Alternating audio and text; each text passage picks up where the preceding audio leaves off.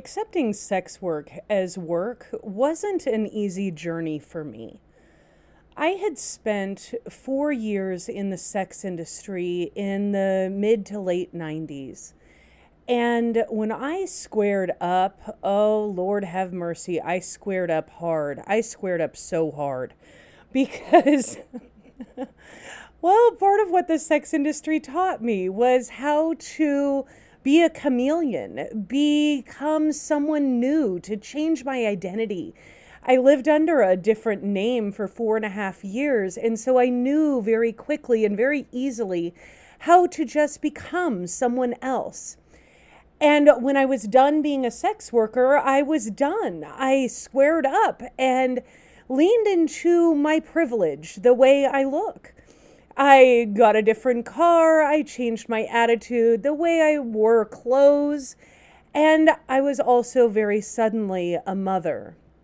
And more than anything, what I wanted was to break the generational cycles, to change the things that I saw in the world, but I knew that first I needed to change the things in myself.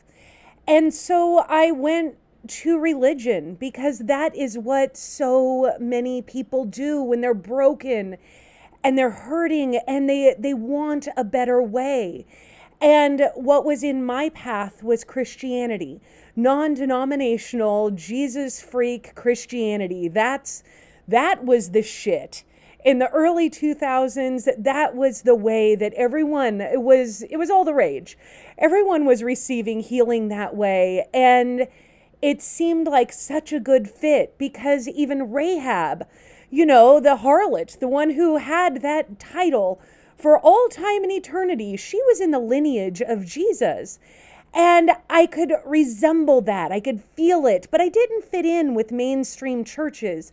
I tried biker churches and churches where there were lots of addicts represented, and I found peace.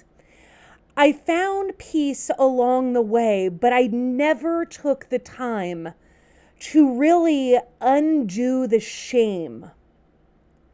And locked in that shame was all of these amazing, badass, superhuman skills that I learned in the industry, but I couldn't access them because of that shame. So hi y'all, my name is Jess Rich. I am the author of Surviving Trafficking and the Anti-Trafficking Movement.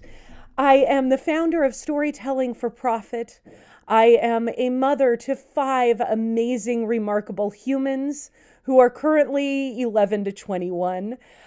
I am a free spirit and a traveler, and my Gemini journey has gifted me with so many plot twists and turns. And while this podcast is designed to be a business podcast, showcasing the amazing entrepreneurial spirit of whores and hustlers, people who have refined their skills on the outskirts of mainstream society,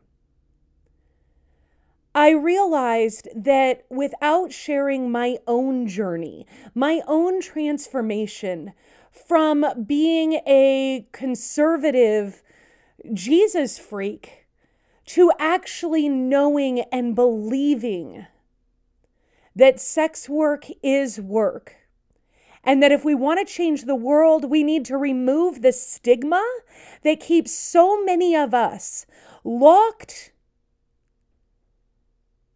and hidden from our gifts, because we learned those gifts and those skills in unconventional ways. And yet those are the things that make us brilliant.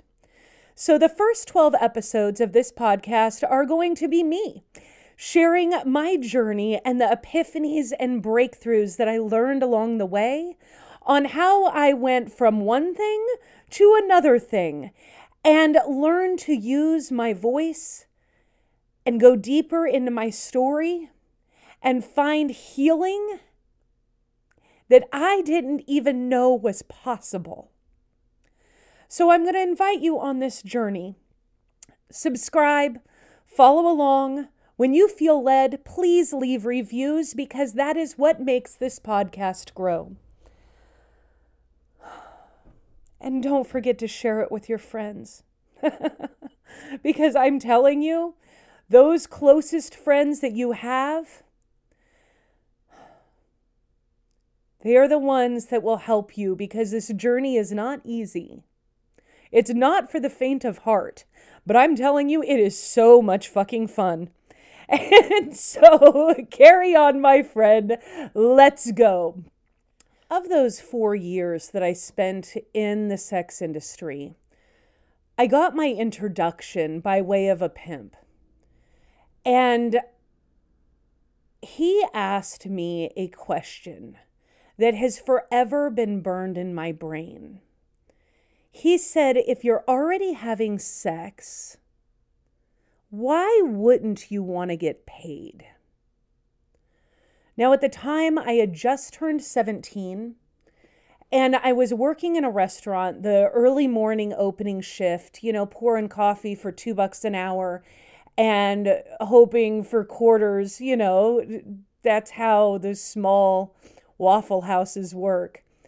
Hoping you get a couple quarters next to the coffee cup when they leave. And it just wasn't a way to sustain life, and I could see that.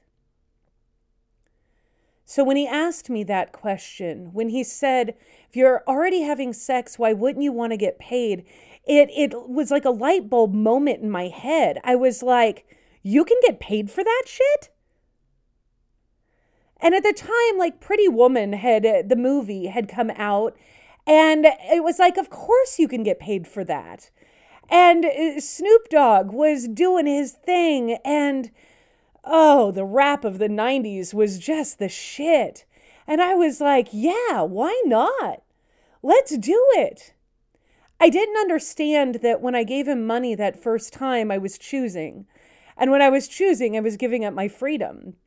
And I lived the lifestyle that's glamorized, the pimps and hoes. He was an old school pimp, red suits, blue suits, canes and fur coats, and that beautiful champagne colored Cadillac.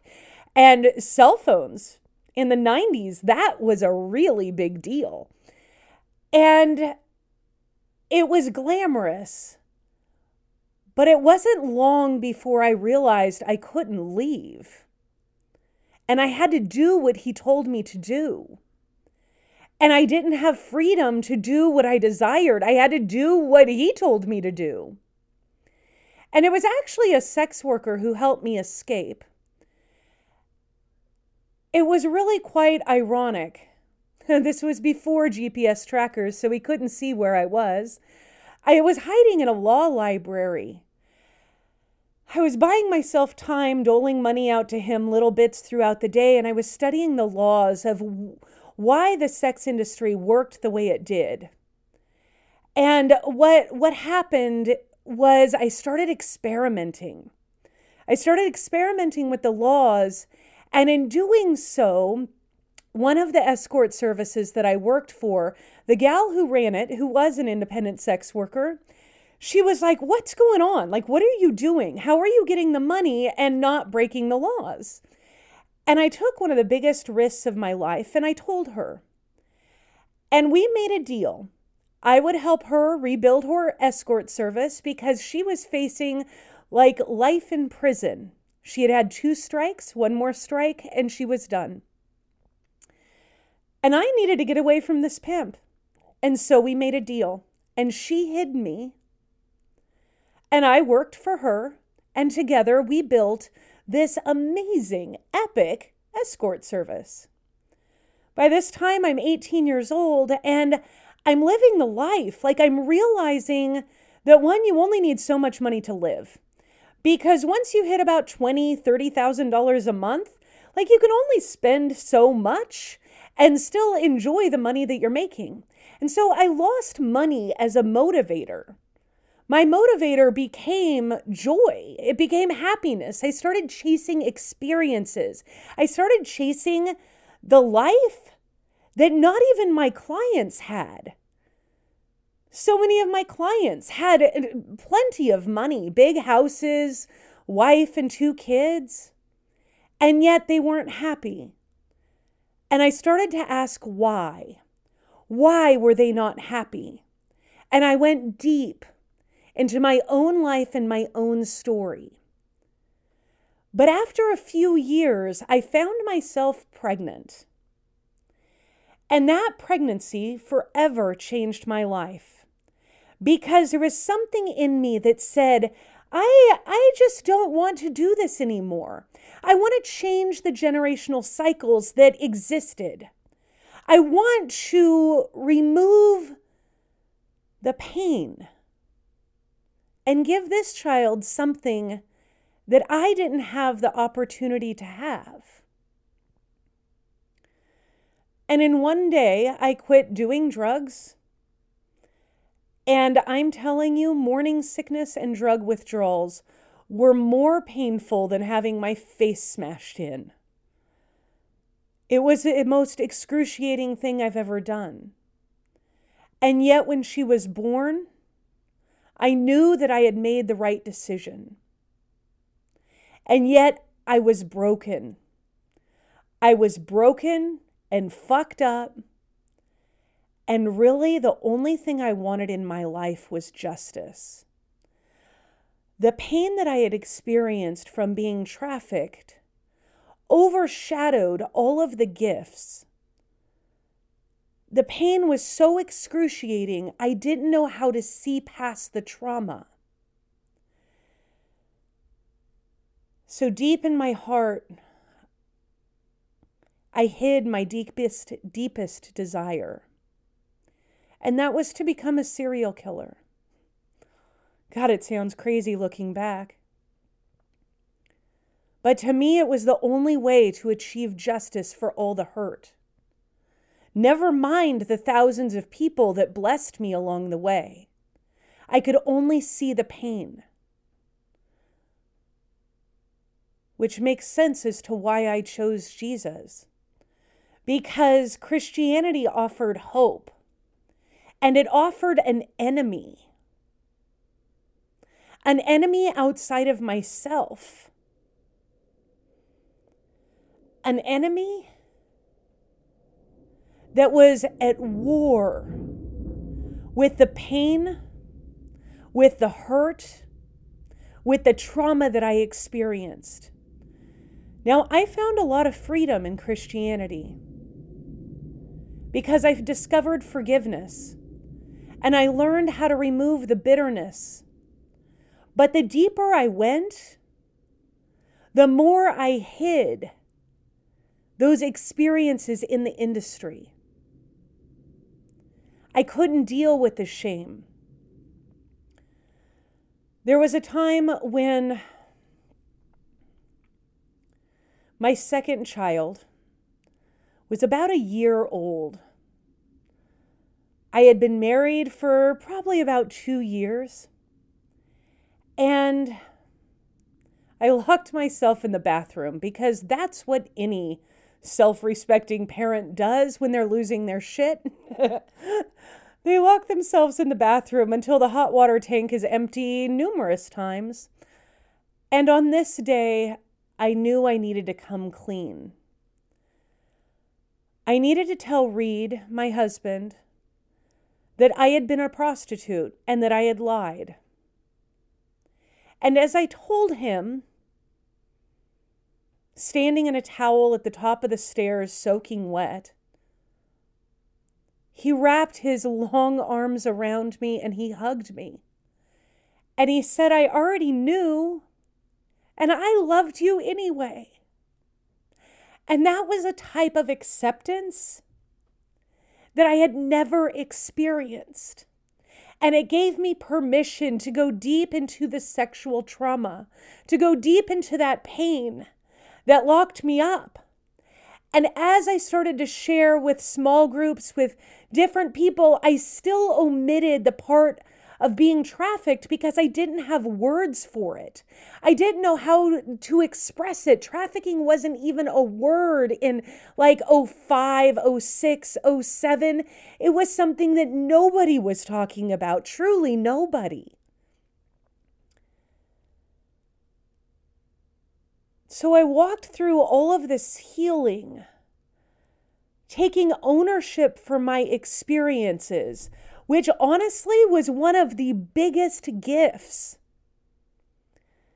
Because that extreme ownership of even the things that happened to me that weren't my fault enabled me to see a larger perspective and deeply, deeply forgive.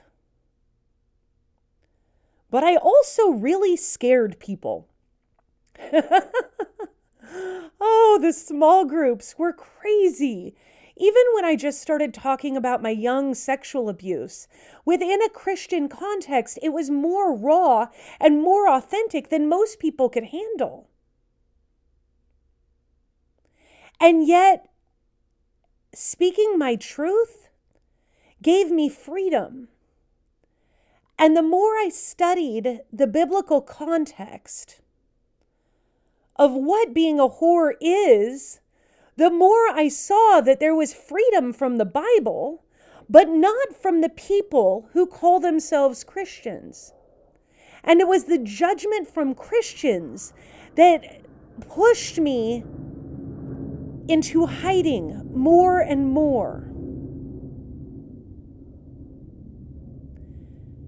And yet I could taste the freedom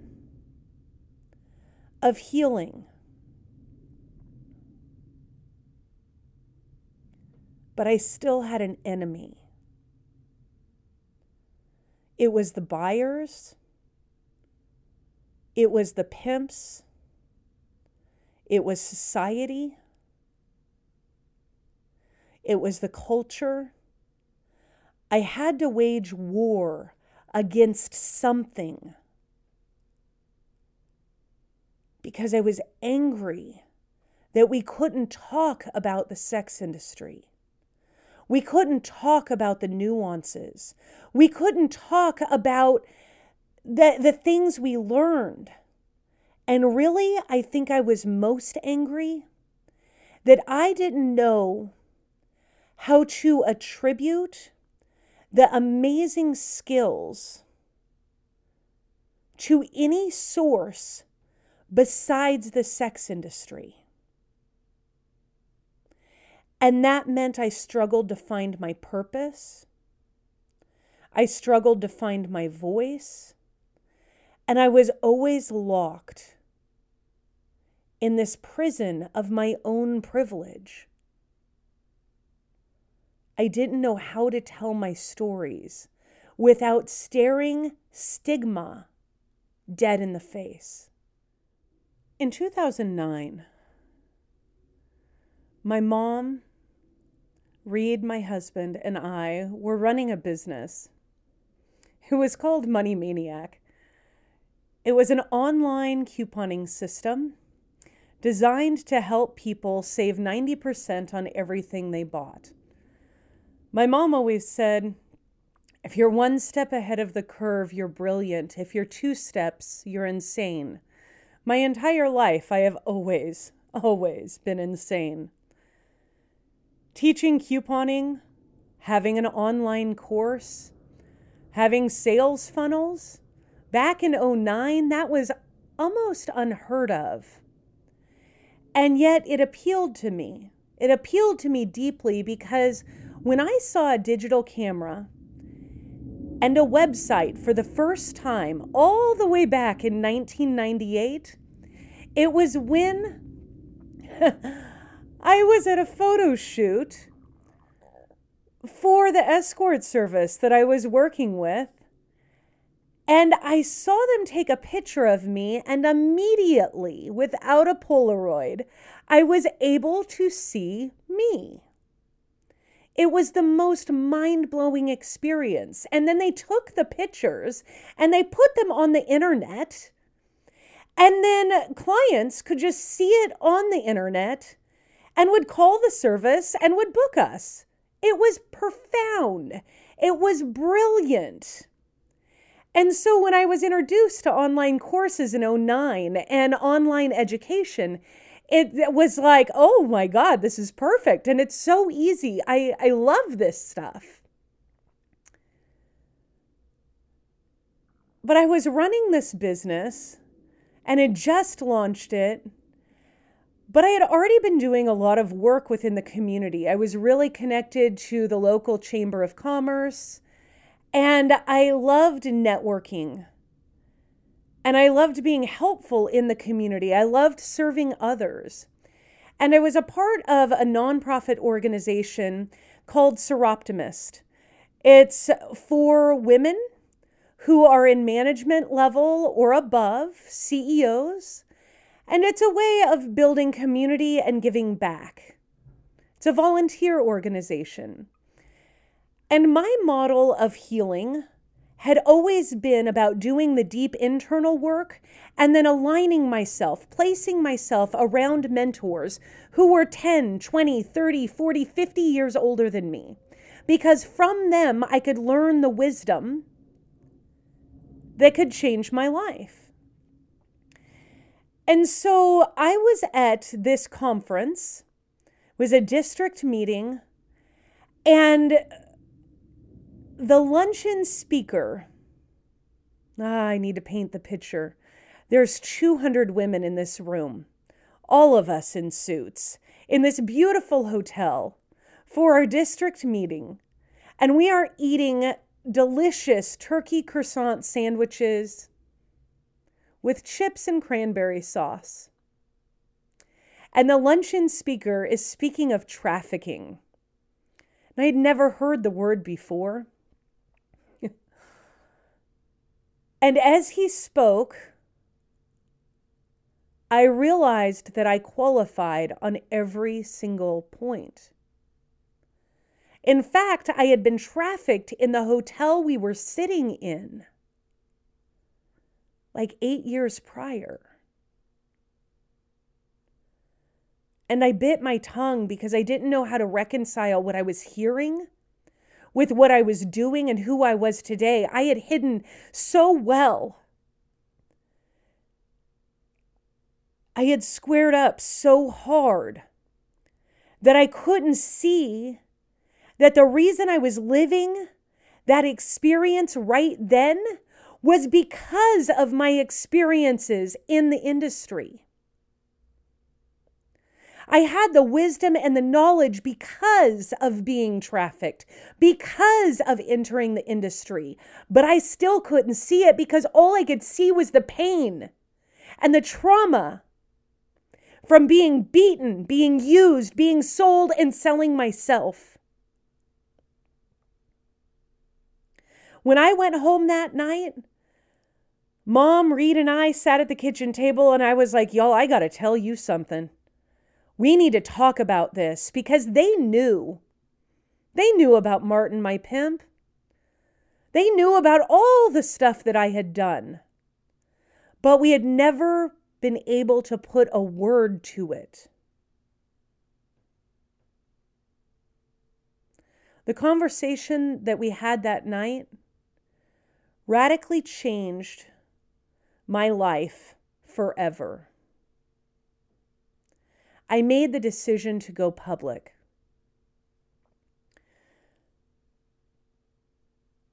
To allow myself to be vulnerable to the world. To say, yeah, it was me. Yeah, I was one of them. I didn't feel ready. And there was no book on how to tell the worst parts of your life. So I started speaking. And I started asking questions, endless questions. And I started to go deeper. Honestly, this was where some of the worst spiritual abuse I've ever experienced started. We were very active in our church. It was a good-sized church.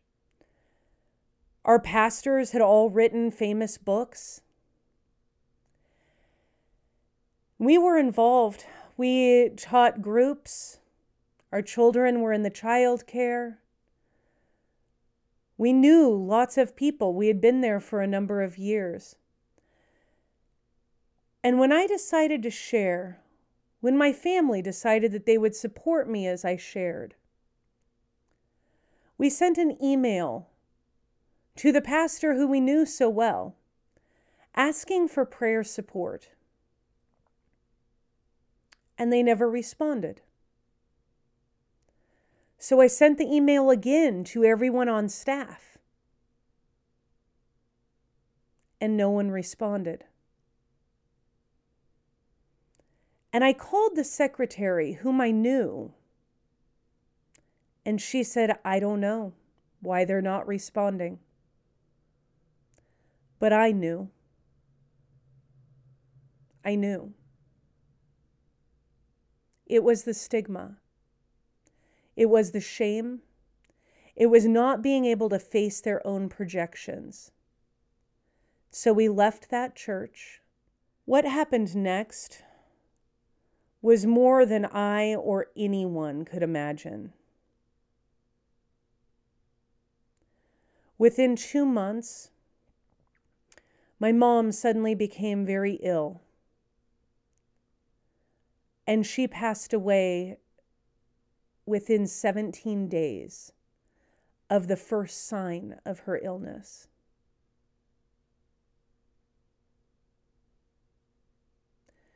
This threw me into one of the most manic, action-filled, frantic times of my life, where I asked a million questions and did a ton of research, just trying to figure out why the world works the way it does. Thank you so much for joining me on this journey through my very first podcast episode. I am excited and delighted to share my story with you on the transformation that has become my life and the freedom that I have found from sharing my stories and sharing my gifts with the world. I truly believe that no one is going to save us. We must become our own damn hero, but it is a whole lot more fun to do together. So thank you for joining me. I hope you have a wonderful, badass day.